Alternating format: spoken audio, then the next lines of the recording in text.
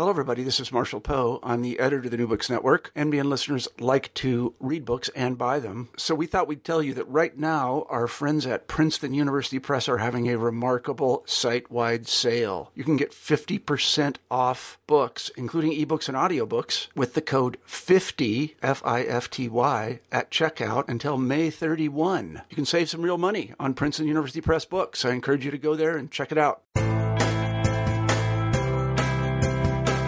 Welcome to New Books in Film. I am your host, Joel Cherney.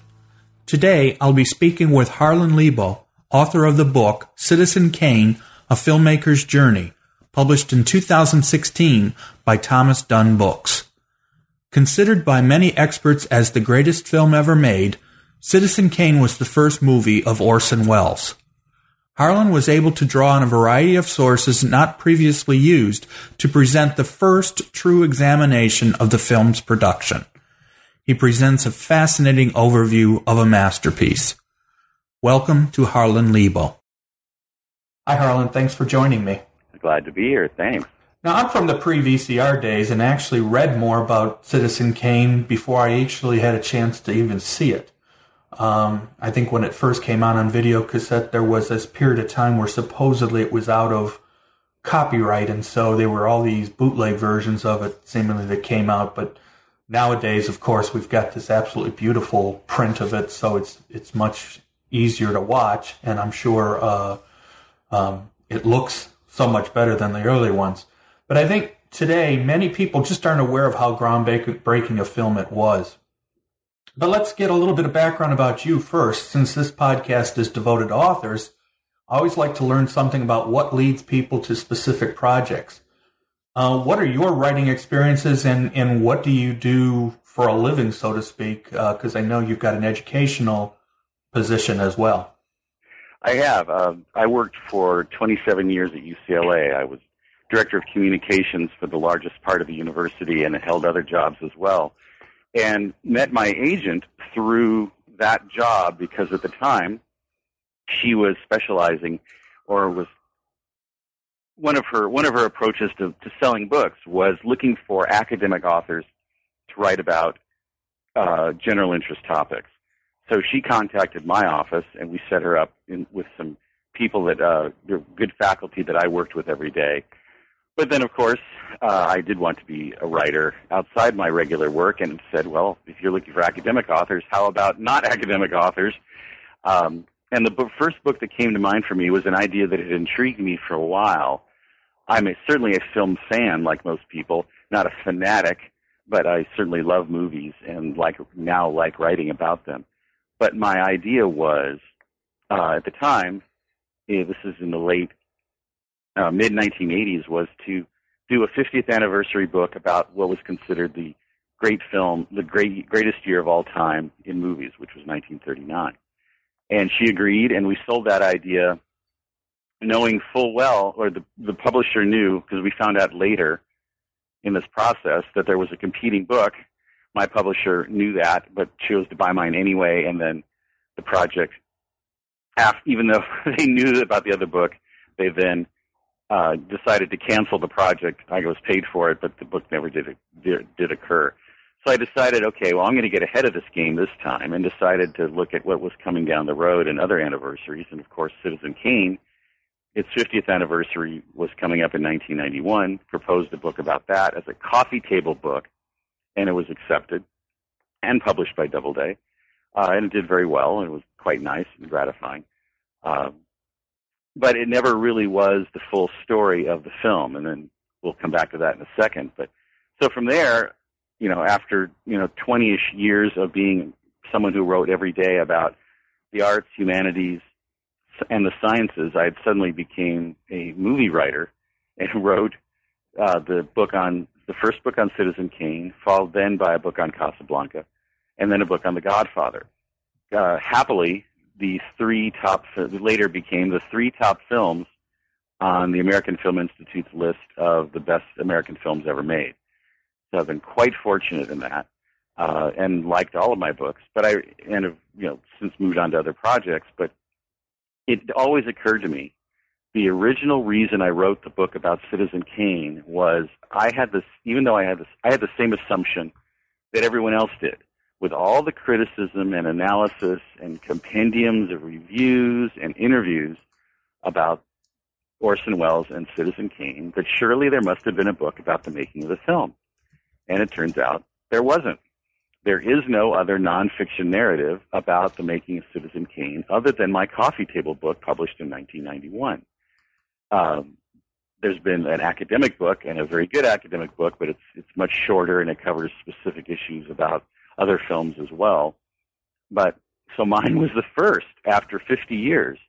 And I realized then that a coffee table book was no way to treat that subject. So I always kept it in my back pocket, and as the 75th anniversary approached, I proposed the book again, and Thomas Dunn Books was willing to take it on, and they are, and the book will be published on April 26th. So I'm quite happy with it. Yeah, the first written material I ever saw was a book that came out was actually just a reprint of a Pauline Kael essay, but it also had the shooting script. It was called the Citizen Kane book. I still have that book. It came out in 1974, and I still have that book, and I haven't looked at it in a long, long time, but as you can tell based on the date, it was long before the film was easily available to view, so the only way you would have been able to see it back then would likely have been in some sort of a film festival, because it certainly wasn't getting shown on television back in that period of time. It was shown from time to time. You'd see it on a late night show. There was no Turner Classic Movies in 1974, and you're right. You'd have to be, if you were in Los Angeles or New York or any college town that had a revival theater, then you'd be able to see it every once in a while, and probably not the best of prints. And since then, of course, Pauline Kael's book has been, and Pauline Kael's work on Orson Welles and Citizen Kane has been severely discredited on a lot of levels. So it's been there really is there's no other real narrative other than what other people write sort of peripherally about it. So I'm very happy to have the opportunity. This book is, of course, much longer, many fewer photos, and it's almost 65,000 words longer than my original book. So it's an actual hardcover, read it, don't peruse it book. Right. No, obviously I got lucky enough to read the book ahead of time and before our interview, and it was fascinating. It was, I've read a lot of books about the making of various films, but it definitely is up there with some of the best I've ever read it, about how a particular film was made. And frankly, I think what we're seeing in the writing is that we're seeing in more and more books that are coming out where authors are getting the chance to look at archival material and really good resources and source material to help them develop really good. A number of the people I've interviewed already have been able to do the same thing with other films, but it's the same concept. If you can access sources and interview the right people, it's unbelievable how much in-depth you can get about well-known films that people think they know all about, and it turns out they learn a great deal more just by reading the books, and yours is definitely one of those. Oh, thank you. I really appreciate it. I tried very hard to keep myself out of it. I'm not an interpretive writer. I try just to present the facts as much as I can, because there's so many facts about this movie. It's such a great story, Joel. It doesn't need me embellishing it to make it an incredible story about a 24-year-old who came to Hollywood and, in his first movie made under incredible pressure, produced the best film ever made. It's just an incredible story. I know a lot of these days, especially with the way films are made nowadays and the kind of films we see regularly, and I'm not trying to be critical, I'm just pointing out the differences. Leave it to other people to be critical if they want. Mm-hmm. What was so I know we could spend hours just talking about this question, but in as best as you can in brief, what was so groundbreaking about Citizen Kane in relation to the kind of films that were being made at the time? I think the simplest way to look at that, because you're right, this could be hours or seminars on this subject, but the easiest way to describe it is Orson Welles, working with his team, managed to accomplish creative things that had never really been done before. by capitalizing on the wonderful photography of his cinematographer, Greg Toland, and working in partnership with their art director, Perry Ferguson. They created the sets, chose the way the film was shot, used every opportunity from dissolves to special effects to making sets look differently than they had before, to just setting up the camera, all in ways that expanded the creative experience like nothing else. And I always like to use the example of a lot of Citizen Kane was shot at RKO Pathé, which was also the home of David Selznick. It's where a lot of Gone with the Wind was shot. It's in Culver City. The other half was shot at RKO in Hollywood. So it was shot, the RKO Pathé scenes were shot right down the street at exactly the same time as another great film was being made, which was The Philadelphia Story, which starred Katharine Hepburn and James Stewart and Cary Grant at MGM. It's a wonderful film, but it's a textbook example of how a film was made in Hollywood then, with relatively flat sets, people walking left to right, appearing at the front of the frame. The camera, the lighting is relatively flat. That has nothing to do with the charm of the film or the writing or the personalities, but as a creative motion picture, it's not. At the same time, Citizen Kane was being shot where sets were deep. They were ultra-realistic. People moved back and forth across sets and left to right, forward to backwards, all in deep focus, shot low so you'd see ceilings and got greater realism from that. All of those things that Orson Welles and Greg Toland and Perry Ferguson tried so hard to do, and they did so successfully. All of that combined with the way Orson Welles edited the script, well, most co-wrote and then solely, practically, edited the script, where the film becomes a series of tiny little images about the life and times of Charles Foster Kane. All brilliantly done. So that's the short version. We could expand on that for hours or days. I think the other issue, or the other thing, and you mentioned a couple other films, well, obviously The Philadelphia Story, and of course, 1939, as you intimated, was an unbelievable year for films, given that Gone with the Wind came out in 1939, The Wizard of Oz came out in 1939. Of course, those were two lavish color productions, but they were also studio productions. Yes, and that was the other major thing that nowadays people don't even, not that studios don't have control, they certainly do, but it's not the same kind of situation where one of the great things that Welles was able to do as part of his contract was to actually get right of Final Cut. And nowadays, that's probably not that unusual, but back then it was almost impossible. Yes, it was. The total number of people who had that level of creative control at that moment in Hollywood was one, which was Charlie Chaplin. And that's because he owned his own studio and had his own financing. Orson Welles, he had unprecedented creative control. It wasn't total creative control. The studio did have some choice in the matter, but for the biggest issue is what you just described. Orson Welles had right to Final Cut. And that just did not happen. I mean, Howard Hawks and John Ford and a lot of other great directors didn't get right to Final Cut. They had a lot of input, but not Final Cut.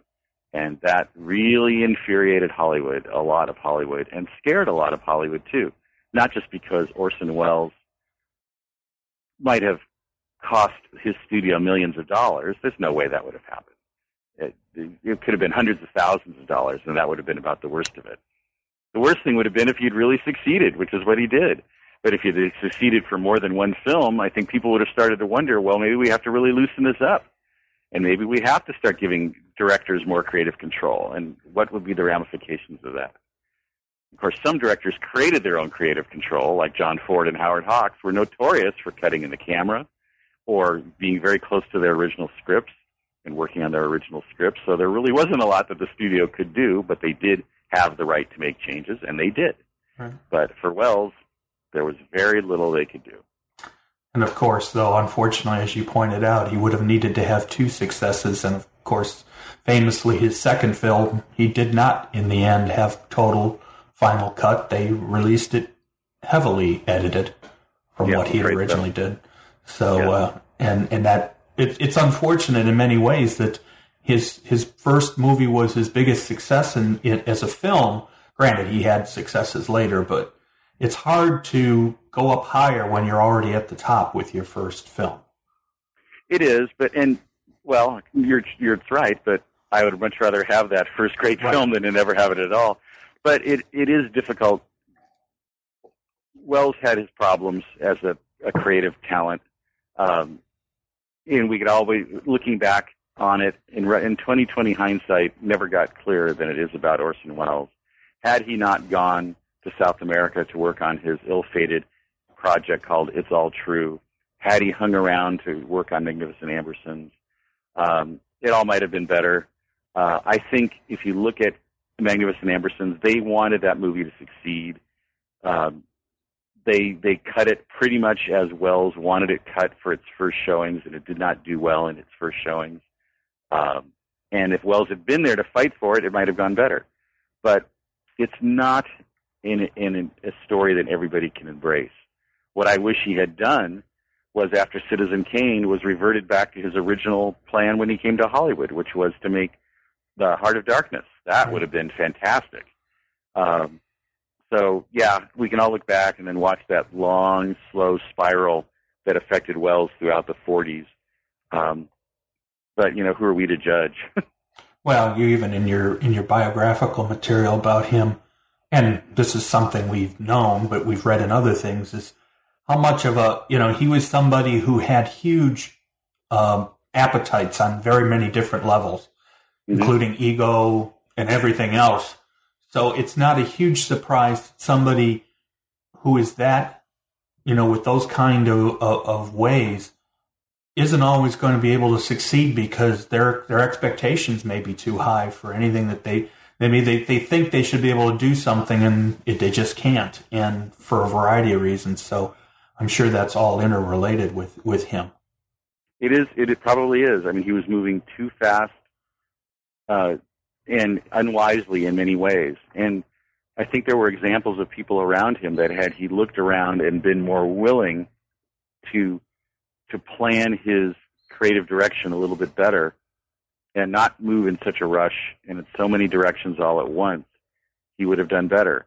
There's a very famous drawing of him done by the cartoonist Al Hirschfeld, where it shows Orson sitting at a table, and he's more an octopus than a person. He's got arms doing this and arms doing that. And that really, it was meant as a compliment, but it was also to his detriment.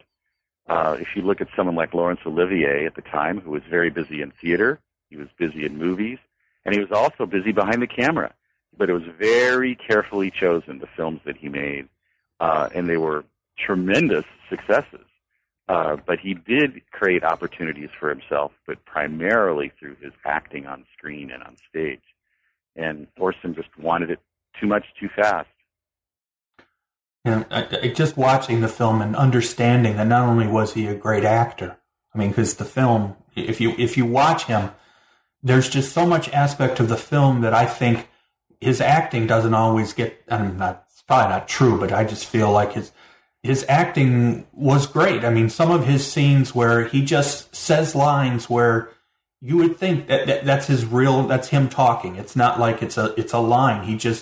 He's got a way of saying a line where it's almost like a throwaway, but it works perfectly. And there's a couple scenes in the film where that's so obvious, especially with some of the discussions about some of the schools he'd been thrown out of and stuff. It's just his way of speaking it. The line makes it just seem like that's him for real. So I think his acting alone, he deserves the amount of credit just for that, let alone the rest of the filmmaking.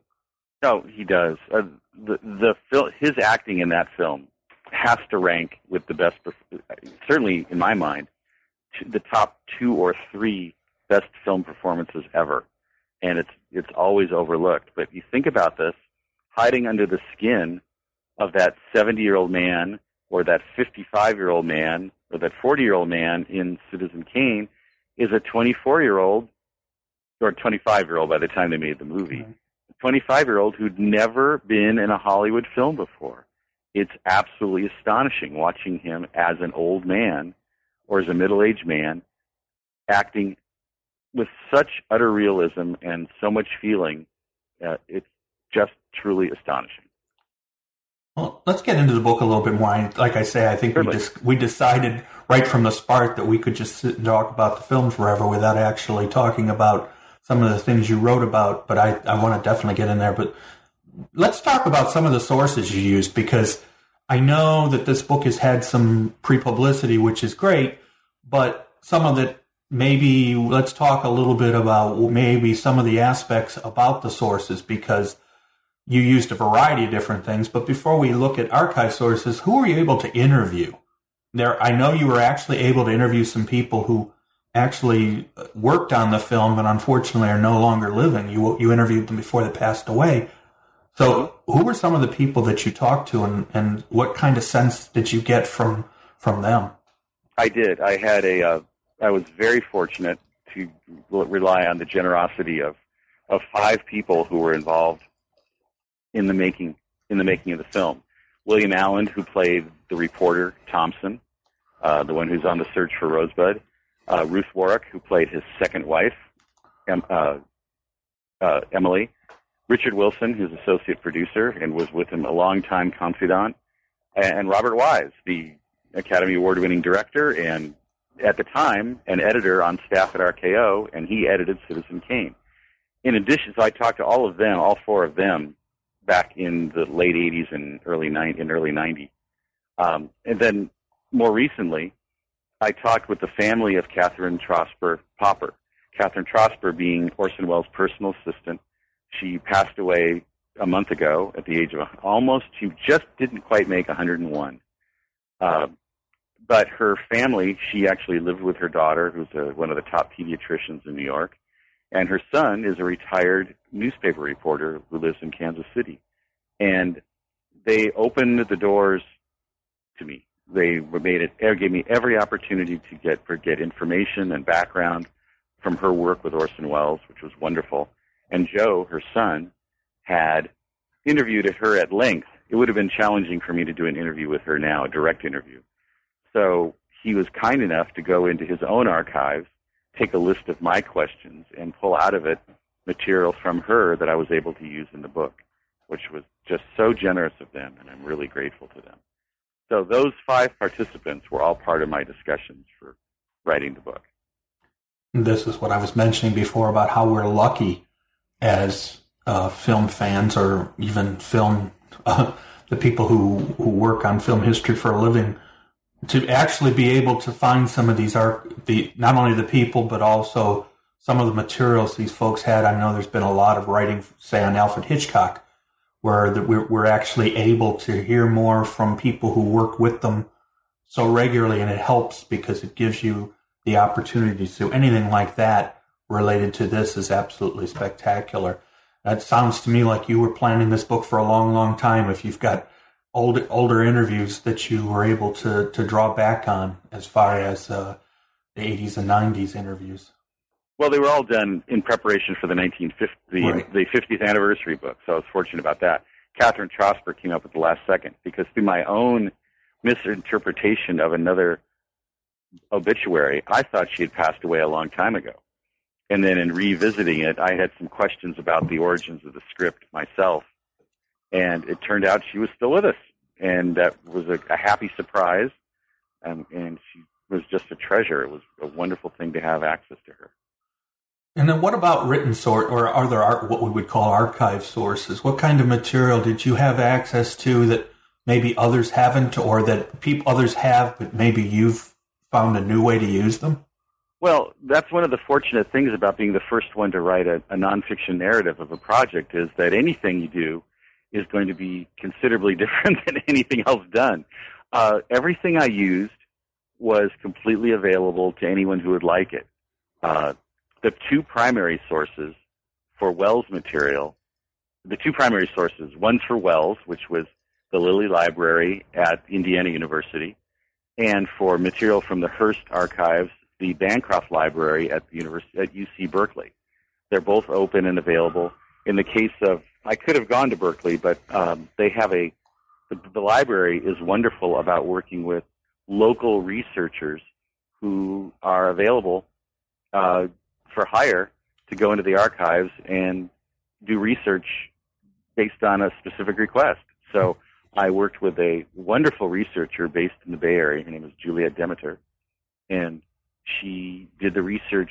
She had a list of things and a specific period. I asked her to go through those files, and she produced dozens and dozens and dozens of pages of material that were useful for me.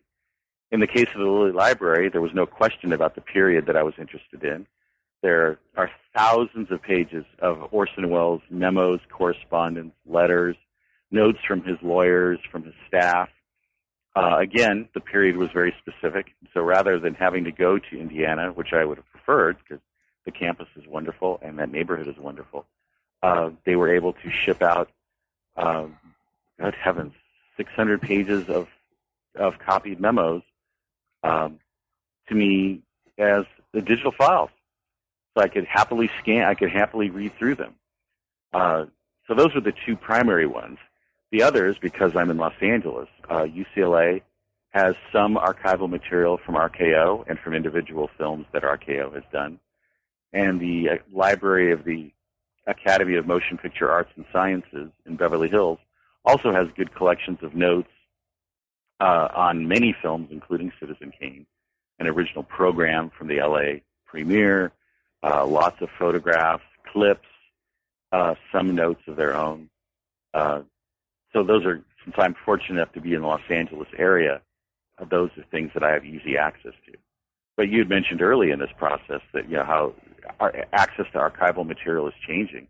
In the old days, you'd have to go and sit and sift through papers. And now, with the cooperation of wonderful librarians all over the world, but in my case, just in the United States, they were able to produce exactly what I needed, which was fantastic. What a time saver and a money saver. Having worked on historical projects, although not film related, I know what you mean. I've used to live in the Cleveland area and regularly used the Western Reserve Historical Society, and the people who worked there were uniformly spectacular. And frankly, my career is a librarian. I worked for 30 years as a public librarian. So every time I read a book where the librarians get specific credit or special thanks in archives, I always think that's right. That's the kind of thing we believe in. We want the information out there. So it's useful. We like to be helpful to people because that's what we want. We don't want to hide it. We want it out there. So. Yep, definitely. It's wonderful. One of the parts then from this, early on in the book, or, you know, in the earlier part of the book, you spend a lot of time rightly talking about the script. And this is one of the older stories about Citizen Kane that controversies that actually is reasonably well known, which is who should receive, you know, the crediting, you know, the film. Obviously, we know that Herman Mankiewicz was the official writer of the initial script, but both he and Welles get credit on the script, and of course, there are people who believe that Mankiewicz should have received more of the credit or most of the credit, that the film was built so much on what he did, but you presented a number of great examples of how Welles was able to develop based on what Mankiewicz first presented. What were your views as you started to read through some of the early versions of the scripts and some of the other notes as to how the process actually worked? Well, the process worked a couple of ways. I think what people forget is before Herman Mankiewicz and John Houseman went out into the desert in California to a little town called Victorville and wrote the first draft of Citizen Kane, before they went, there were dozens, if not hundreds, of hours of discussion between Mankiewicz and Welles and other staff members and John Houseman about characters, about possibilities, about ideas for the actual story. And they went out into the desert with the idea of writing a screenplay about a powerful man and his life and how people perceived him. So that was done, and that was certainly done in cooperation with Welles. There's also no question that Herman Mankiewicz produced the first draft script, a very long, unfocused, but still nevertheless a script, and it contains many of the elements that wound up in the final film. So Herman Mankiewicz certainly deserves credit for being involved in the creation of the original draft for Citizen Kane. There's no question about that. But Welles certainly deserves credit, if nothing else, for editing that work as a starting point and starting to shave it down and form it into a script. But he also wrote many individual scenes himself. There's no doubt about that. These are all things that Pauline Kael conveniently overlooked, not because people said so, but because they're in people's records, like John Houseman's own files at UCLA talk about Orson writing parts of the script, and Pauline Kael chose to not write about that. So the controversy really originated with Pauline Kael. It really had died out for the most part when Herman Mankiewicz died in 1953. So that was all long past. And Pauline Kael, for whatever reason, decided to take off after Welles, just on the issue of the script. She never denied that he was the creative vision behind the project. But it's much more than Orson Welles writing, either editing as they went along in creating script drafts or in writing new material himself. His true gift was doing what he had done before in both radio and in theater in New York. His true gift was taking material that was almost there and at the very last second turning it into true genius. That was his strength. And he did that over and over again in practically every scene in Citizen Kane, in shaping the material, in focusing it more and more closely on these images of Charles Foster Kane, which don't even really exist in the final official script draft that was final and official only a few weeks before they started shooting the film. It all occurred between that point and when each scene was actually shot. And you can point at every scene in the movie and see where Welles did that all on his own, sometimes overnight, sometimes by stepping away from people who were working on set and rewriting right there on the spot. And Catherine Trosper remembers doing this, where she would work with him, on set, off, they'd step away, they'd send everybody home overnight, and they'd rewrite something later, or she'd take dictation from him at 3 a.m. when he was getting his makeup on to play Kane at various ages. All that is Welles' true strength. So absolutely, Mankiewicz deserves credit as a co-writer, and absolutely Welles does too. Yeah, because I think one of the things you talk about in the book was, as you just pointed out, the initial script was huge. It was certainly never going to be able to be made as it was written. And Welles' strength was being able to take away from, to pare it down so that, because the images was the part that was supposed to tell the story. That's the big difference between, say, a screenplay and other written forms, where even plays, where the words are more important in the long run, where with a movie, the visual aspect has to be there. And he was able to rip apart some of the scenes that Mankiewicz wrote and put them on the screen without all those words. And I think that's where his true genius as a filmmaker, especially with his first film, came out so well. It really is. And it's actually not just his genius as a filmmaker. It's his incredible gift for creative collaboration on set. And you just identified exactly the kind of thing that separates Citizen Kane from everything else, which was actually written about.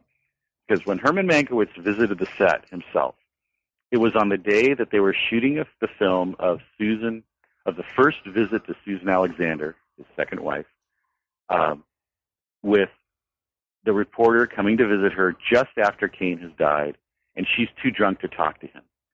And so she tells him to get out of the club they're in, and so she's sitting there morose.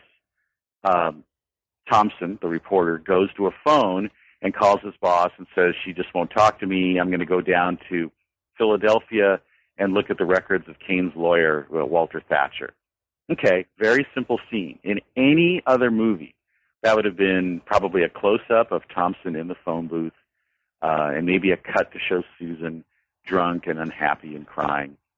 But what Mankiewicz saw was the camera in one position, photographing Thompson on the phone with Susan in the background, very staid, very looking boring. In fact, he writes a note to Welles saying that everyone's doing a good job, but it looks like a play. It's flat. Well, what he didn't recognize, of course, is what they were trying to shoot, which is what you saw on the camera, which is beautiful lighting where you can't even see Thompson's face, and the camera is shooting him through the door of the phone booth, and Susan's in the background, really insignificant, also beautifully lit. It's a real portrait of despair for Susan and the reporter's frustration. Just perfectly shot. And here's just a very straightforward shot. One example early in the film of what Wells, working in collaboration with his team, could do. And one of the things that I always noticed and actually gets commented on quite a bit is, as you pointed out, Toland and Wells' use of shadow. And that, for example, the reporters, in particular Thompson, you never really see him that much. He's always in shadows. He's always, you don't really see him on camera because he's almost the narrator, but not completely. It's almost like a narrator being used but he's actually a character. And I think that's where so much of the genius of what Wells did, and as you say, in close work with Toland, especially for, it's an example of how a black and white can be so evocative in films. It can be, and just the lighting too, actually made even more mysterious through years of watching the movie on bad TV broadcasts, because there are several scenes where you can see Thompson, the reporter, from the front when he's reading Walter Thatcher's memoirs. There's a shot of him from the front, and there's a shot of him from the front at the beginning when he's talking with his editor about the secret of Rosebud. But for the most part, none of us have ever seen those, or at least not until recently, because we saw bad prints of the movie in revival houses, or we saw bad television broadcasts of them. So he was very much obscured by shadow. And I do want to clarify one thing which I may have confused in my own mind. Emily, played by Ruth Warrick, was his first wife. Yeah. Susan, played by Dorothy Comingore, was the second wife. And I think I may have turned those around in our conversation earlier. Yeah, when we talked about, you did mention it at the beginning, and I should have stopped. I should have mentioned it, but I felt like, okay, let's let go. Nobody's going to make a big deal about a small misstep but thankfully you remembered it by this point, so that's great. Sorry about that, everyone. Nobody's going to mind. Well, we'll deal with it in post. Okay. Now let's go to the second part of what I would consider to be one of the most interesting aspects of Citizen Kane, and we haven't really talked about it yet, but obviously it's important to the book and it's important to the film, and that's the issue of William Randolph Hearst. Right. And you discuss this as part of the book, and Hearst and his importance to the overall film and almost its disaster. But first, who was Hearst? Who was William Randolph Hearst, and why is he such a big, important person during this period that would make such a big difference on a film? Well, probably the easiest way to understand the influence and power of Hearst was to realize, imagine someone like Rupert Murdoch, but without a lot of other competition around. At least not a lot of named competition around. There were certainly other publishers, and there were very influential newspapers, and the New York Times and others were going quite strong in the 1930s and 40s. But if there was one central figure in both for journalism and controversial journalism, it had to be William Randolph Hearst. His organization of newspapers, magazines, and radio stations, and newsreel companies was probably the dominant organization of its kind in the country at the time, taking in many of its publications very strong sensationalist journalist practices. Yellow journalism really did originate with William Randolph Hearst. He covered things in a controversial way. His papers and radio stations would take off on any subject that he bid them to take off on, and they did that regularly. And they really shifted from being, well, in many ways, a lot like Charles Foster Kane, where starting out as champions of the working man, as they say in Citizen Kane, standing for genuine democracy, which is on many of the Hearst publications' mastheads, to really becoming narrow-minded, right-wing, sensationalist, and really stooping to all kinds of levels of witch hunting, red baiting, partnership with the congressional committees that were doing witch hunting of communists in the 1940s and 50s. So they were quite a powerful organization, and William Randolph Hearst was a well-known, prominent, both well-known and prominent as a business person and also as a celebrity. He hobnobbed in Hollywood. He had his own film production company for a long time. He was a regular friend of the elite and powerful in Hollywood as well, or at least he thought he was. He was certainly involved with all of them, but they often feared him more than they liked him. It's an odd irony that he was entertaining much of Hollywood at his own homes in Beverly Hills and at San Simeon on the California coast. At the same time, he was threatening RKO and Orson Welles and plotting to write expose stories about some of the biggest people in Hollywood. So he was the power figure in media of his day. So you're saying he might, if he was around today, his newspapers underneath the name of the newspaper would be Fair and Balanced would be there? No, I didn't say that. Anyway, so obviously one of the things related to the film is that, and Hearst, is that the belief was that much of the film was about Hearst, that, or at least by some. Now, what amount?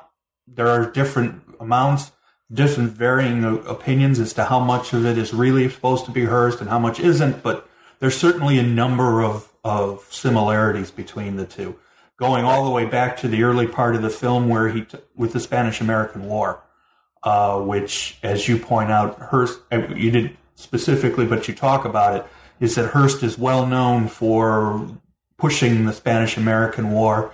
And Welles uses that as part of the early part of the film where he says, you write the prose poem and I'll supply the war, that kind of situation. So there's one very early on. But Mankiewicz was Mankiewicz the one who brought Hearst into the story? I think they sort of naturally came around to that. Welles' own father, Orson Welles' own father, had known Hearst when they were both young men and sort of gallivanting about together. Mankiewicz was both an observer of Hearst as one of the powerful people that the poor guy tended to despise because he was quite a morose figure and despised anyone who was successful to a large extent. But he was also a guest many times at the Hearst home. Mankiewicz was a prominent writer and a producer in Hollywood and had many friends in Hollywood, and that extended out into the Hearst family. So he was seen at San Simeon or at Hearst gatherings. They were famous for costume parties at their Beverly Hills home several times. So if you're looking for powerful figures in 1930s America, probably you start out probably with industry people, the Andrew Carnegies and J.P. Morgans of the world. Of course, those are all earlier than that, or a little bit earlier than that. They eventually came around to Howard Hughes, or as oil barons, or in his case, aviation and oil. But the story just wasn't quite right. And I think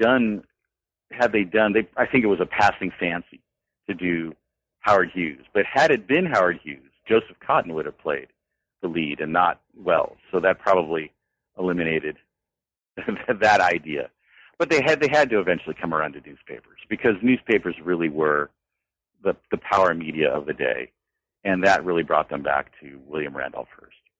So there was certainly, Hearst was one of the people that they considered when they were forming the character. Possibly the primary one, but certainly one of many, and you can point to as many examples of actual references to Hearst as you can to other people in the film. But just if anyone went to see the movie in 1941, assuming that the movie was about Hearst, and you saw a movie that starts out with a giant castle built into a hill with its own golf course and its own zoo, and you wind up on a discredited publisher and a newsreel about that publisher and how America was ceasing to trust him and how he was essentially a decrepit old man. And then within minutes, you get to discussions of 2 points that are directly out of Hearst's life. The idea of you provide the prose poems, I'll provide the war. That's a direct lift from Hearst. And the line about, if I lose $1 million a year, I'll have to close this place in 60 years. That's a direct quote from Hearst's own mother. So you would have had to have thought that it was all about William Randolph Hearst, and none of the evidence about other people would have made any difference at all. And of course, then the controversy where it got even more controversial was obviously Wells and Mankiewicz decided to make Kane's paramour to be a bad opera singer, where of course Hearst was known for his longtime love, Marion Davies, who was who he made movies for, or he used his studio abilities to get film roles for her. Yes, he did. And would Marion Davies have been in as many movies as she was without Hearst backing? Probably not. But she was certainly no flop. Right. And she was very well liked in Hollywood. And she made a lot of movies. And she loved it. And she loved running Hearst's estates for him. She was not the insular, unhappy fish out of water that Susan Alexander was.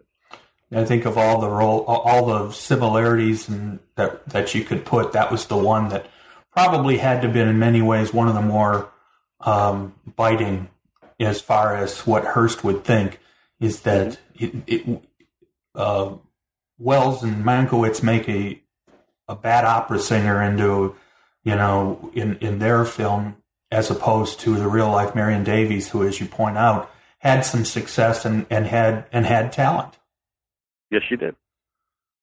Now, obviously, then Hearst supporters, and depending on who you talk to, Hearst's backing, tried to derail the production. What kind of examples do you have of what they tried to do in order to stop the film? Well, I think the real intriguing part to me, and again, no secret, but we're really dealing with it here. We're dealing with it here in detail for the first time, is that the conventional story about the plot against Citizen Kane in the conventional story begins when Hedda Hopper saw the film in early January of 1941, realized in her mind that Kane was Hearst, and she, even though she worked for the competition of the Hearst organization, called Hearst's lawyer, alerted him about the film. He then alerted the boss, and they ordered Luella Parsons to see the film. She saw it, was equally horrified because she went into seeing the film assuming it was about Hearst, and that day the Hearst organization started to take action against Citizen Kane and RKO at that moment. That's the conventional story, and all of that did occur, but what hasn't been really written about at length before, and I try to cover it as well as I can, is that this was a much darker, much deeper, and much more insidious plot against Citizen Kane than just sort of the detritus of two competing columnists tattling on the movie. That the Hearst organization had suspected for months, weeks, possibly months, that the movie was all about Hearst. They knew that was an issue because even before Hedda Hopper saw the movie, Richard Berlin, the head of Hearst's magazine division, was already turning down advertisements for the film in Hearst publications. And when not only that, simultaneously was working with colleagues and friends in Hollywood to suppress the film, including going to 2 studios that ran literally thousands of theaters where Citizen Kane might have played, and stopped the movie from being shown in those theaters. So it eventually became a 3-part attack on the film. Here's an organization that that describes itself as standing for genuine democracy. Then they wanted to crush Citizen Kane. They wanted to discredit Orson Welles. They tried to prevent the film's release. They blackmailed Hollywood's leadership by threatening to run all kinds of nefarious stories about both stars and Hollywood leadership. They red-baited Wells and his associates and looked into their background for a communist association. They published distorted articles about the director, and ultimately they actually plotted to try to force RKO to destroy the film by buying the negative and burning it. So all of that began a long time before Hedda Hopper saw Citizen Kane for the first time. That's the story that I think, as you point out, it wasn't. Sometimes in some of the writing, you tend to hear, well, it wasn't as big of a deal when really it was. I mean, there's no question that no matter how much you want to believe of what Wells and Mankiewicz might have been purposely doing, the bottom line is Hearst's reaction was definitely huge and certainly went pretty far, as far overboard as you probably could have. And the only good thing is that they were in the long run unsuccessful. But it's just unbelievable the amount of how somebody who has that much power as Hearst did had no question, no problem with just using it to try to do anything he wanted as far as getting what he wanted in this case.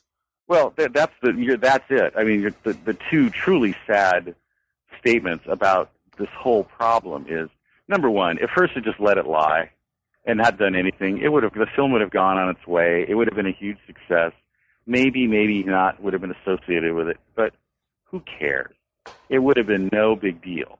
The fact that every major publication in the country, and certainly every publication in Hollywood, covered his attacks on the film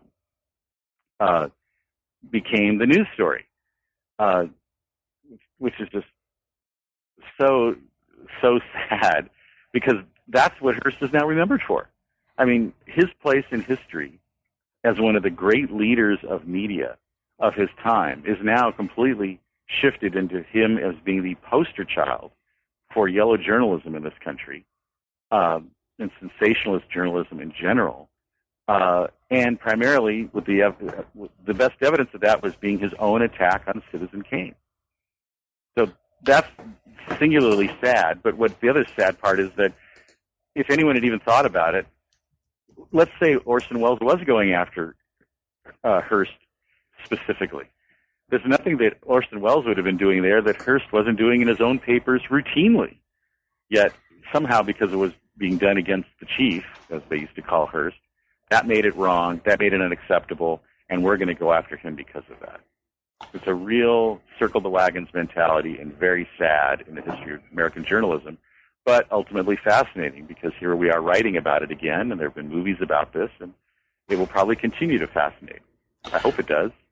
And of course, then probably the biggest issue that had he been around at the time the book came out, of course he was dead already, that the first major biography of Hearst is called Citizen Hearst. And yes, there's no question that book came out in 1961, 10 years after Hearst died, but there's no question that title was for a reason. It was clearly meant to point out the obvious. Yep, which is. And by the way, let's be clear here. There is no question that a lot of Charles Foster Kane is William Randolph Hearst. There's no question about that. Is it entirely about him? No. But it was certainly enough to start the wheels spinning against Citizen Kane. And there's also there's quite a bit of Orson Welles in Citizen Kane as well. So that's true. That's a very good point. I mean, Charles Foster Kane is a heck of a lot more like Orson Welles than he is like William Randolph Hearst. Right. The situations may be Hearst, but certainly the jokes are there concerning, for example, the scene where he's eating and they're saying that some of it in his mannerisms, some of them they say those are Wells's. So it's not a surprise. Well, yeah. But one of the things that really fascinates me, not just about Citizen Kane, although it's the first, not only the best, but it's the first, is Welles' endless fascination with what he called the damned man. The idea of doing movies about men who are ultimately failures. And if you look at all of his works, I think every film he directed, I don't think there are any examples that aren't, but certainly most of his films are about very powerful, very influential, charismatic figures of one kind or another who ultimately fail, always through their own excesses or their own foibles. And that started with Charles Foster Kane, and ultimately, in its own way, was Orson Welles too. Through his own mistakes and his own character, he was as not only creatively brilliant, but as a successful regular movie maker, he was a failure.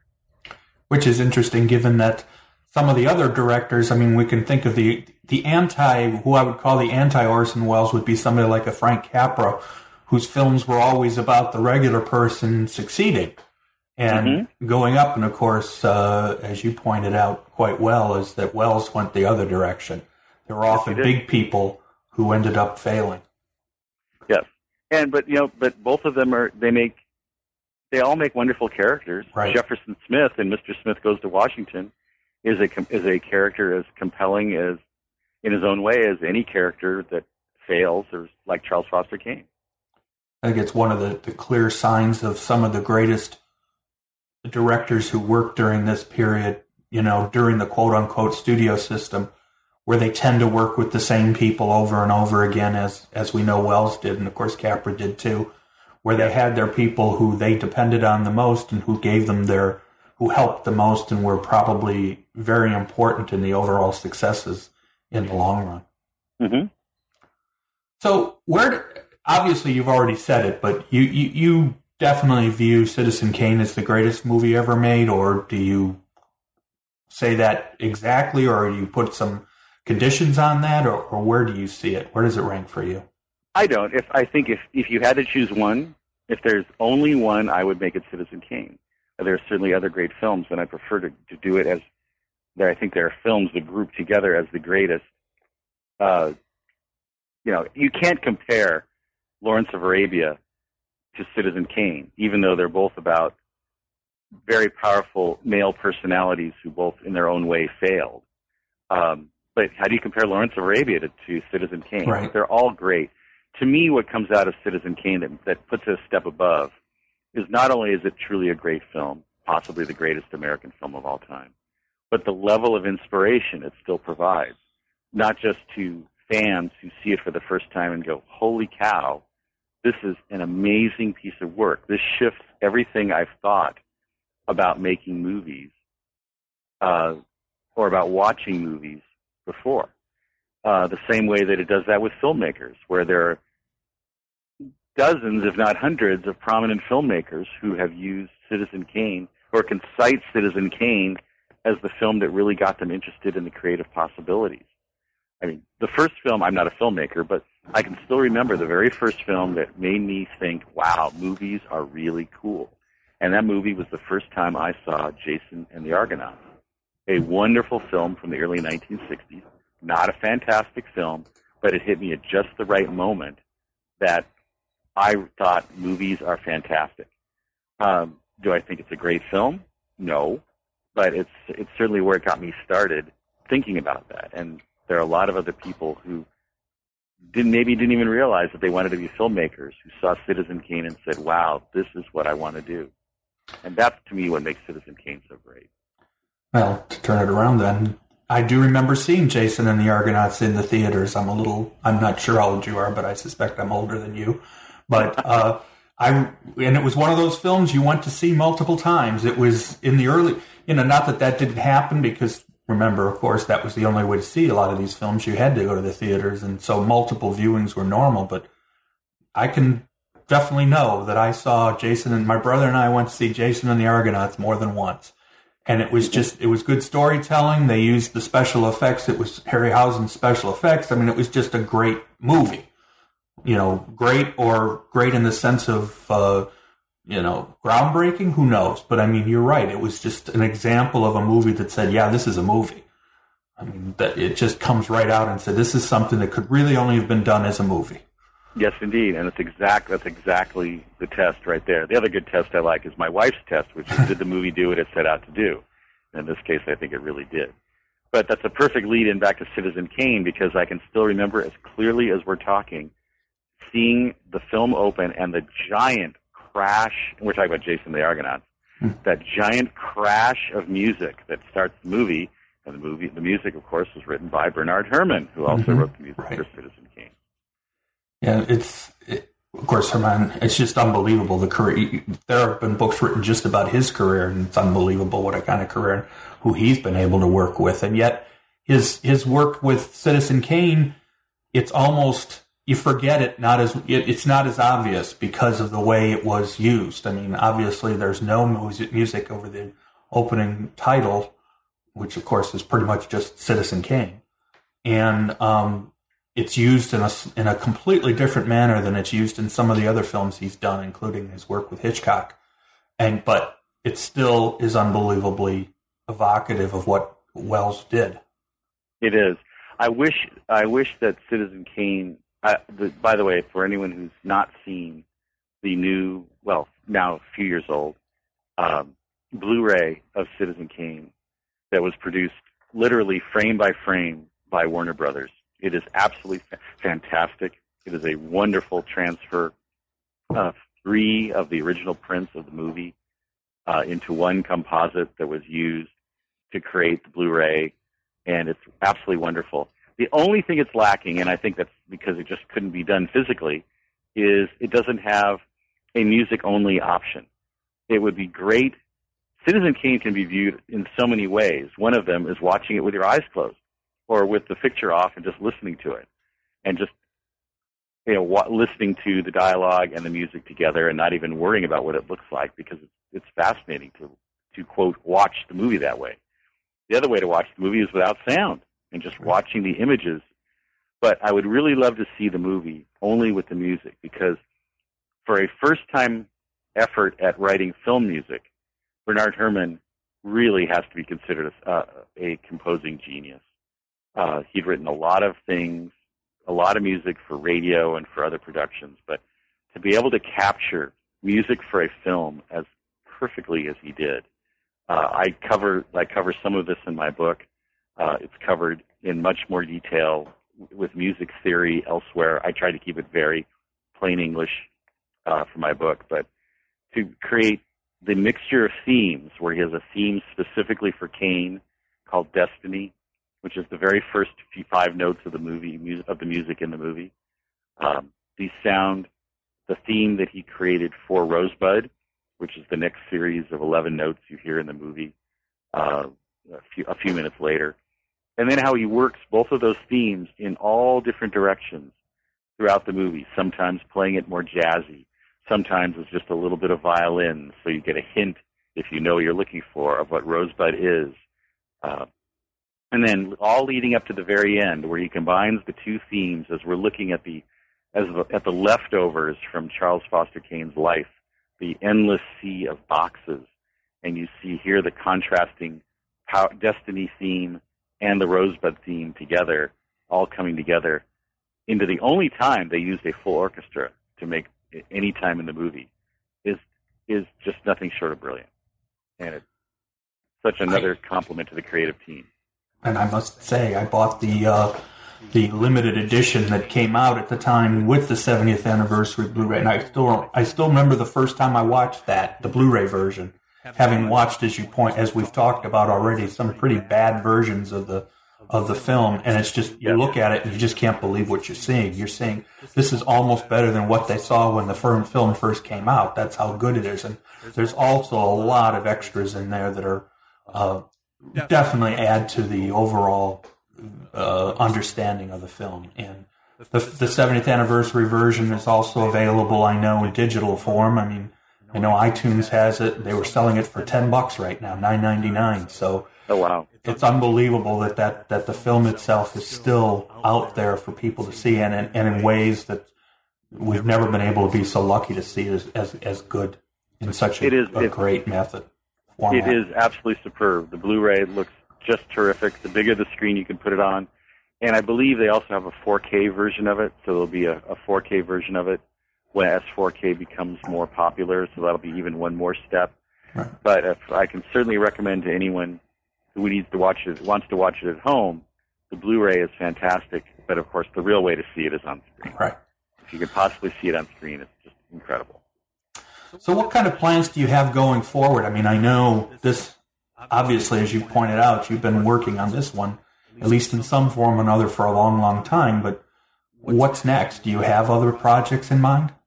Well, there'll be other book projects. Certainly. It's funny. I I keep trying, after 25 years simultaneously, well, if you count up to today, more like 30 years, I'm not a film writer. I love writing about films. It's a very linear, interesting story, especially with a story as controversial as the story of The Making of Citizen Kane. But there aren't any other movie books in my future other than reissues with additional material of the other two books that I wrote. The first one being on Casablanca, which I would like to redo. With it, I touch briefly in that book about, well, the book is, of course, all about the making of Casablanca. And I touch more briefly than I think I would do now on the impact of World War II on Hollywood and Los Angeles and America at that point, because the movie was being made at precisely the moment that the war was starting. And that really, there's no way to comprehend how truly shocking that was to people at home, not just because it was people were afraid to go and fight overseas or concerned about it, but the legitimate thought that Southern California might be attacked by the Axis forces. And I think that really plays into the creation of Casablanca, and I need to put more of that in. So that would be my next step. And then at some point down the road, incredibly enough, there'll be a 50th anniversary for The Godfather, Yes. and I'd like to redo my book on The Godfather for that as well. But in the interim, new books, they'll all be going way a ways from the movie business. First, there are always, right now, there are new books about new films coming out, which are part of the contracted work of doing the movie. Like right now, I just saw today, there's a book about the making of The Art of the Jungle Book, Disney's new film. Right. But in terms of old movies, the combination of a great movie and a movie with popular appeal and having a good story behind it, I can't think of another movie that would really have those three items that could be saleable to a publisher. Which is okay, because I'd really rather go back to doing what I normally do, which is write about a whole lot of other things. Well, of course, that's the next step. After you've written about Citizen Kane, Casablanca, and The Godfather, not really sure what else you could do anyway to top that. I mean, we could call you Orson Welles, the third or something, but you're putting yourself in a position where it's hard to go higher than that when you think of those three films. So, well, there's one I would have liked to have done, and I kid the author of that book. The one I would have liked to have done would have been the book that came out for the 25th anniversary of The Making of Lawrence of Arabia. Okay. Because it's such a spectacular film, and they have beautiful color photos of it. And I kid Bob Morris, who's the principal writer on that project. I kid him all the time because he not only wrote, which in my mind is the most thoroughly written book about the making of a film ever made, but I kid him because, you had a lot of people who are actually alive, Bob. I only had, 4. He actually talked with a great number of people involved in the production. And to my mind, that's not just a great read. It's also beautifully done with just dozens and dozens of color photographs from the film. So that would have been the one I'd wanted to, Joel. That would have been the other one I'd want to do. So I can't think of another one I'd like to write about. And there are certainly other film subjects right. I'm writing about, but not necessarily individual movie making of books. So that's not where I'm heading anyway. So with any luck, I'll be doing something quite more like my regular work. Well, what can I tell you except I hope people read this book and more importantly, go back and watch the film. It deserves to be watched as many times as people want to. I mean, it's just still unbelievable what the film did, but also you brought a great view of it and as an overview and as a detailed discussion of the film. Your book did a really great job. I know it's just about to come out. We're recording a little bit before its really official release date, but I suspect it's going to be very popular with people, which I'm glad for because it definitely deserves the credit that hopefully it'll get. Oh, thank you. So thanks for talking to me, Harlan. I really enjoyed our discussion. Thanks, Joel. I hope you enjoyed my talk with Harlan. His book will give you a new view of a great film. This is Joel Cherney, and I will be back soon with more New Books in Film.